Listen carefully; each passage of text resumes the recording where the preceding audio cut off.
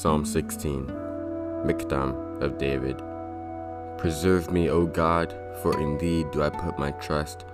O my soul, thou hast said unto the Lord, Thou art my Lord, my goodness extendeth not to thee, but to the saints that are in the earth, and to the excellent, in whom is all my delight.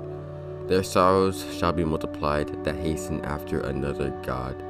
Their drink offerings of blood will I not offer, nor take up their names into my lips. The Lord is the portion of mine inheritance and of my cup. Thou maintainest my lot. The lines are fallen unto me in pleasant places. Yea, I have a goodly heritage. I will bless the Lord, who hath given me counsel. My reins also instruct me in the night seasons.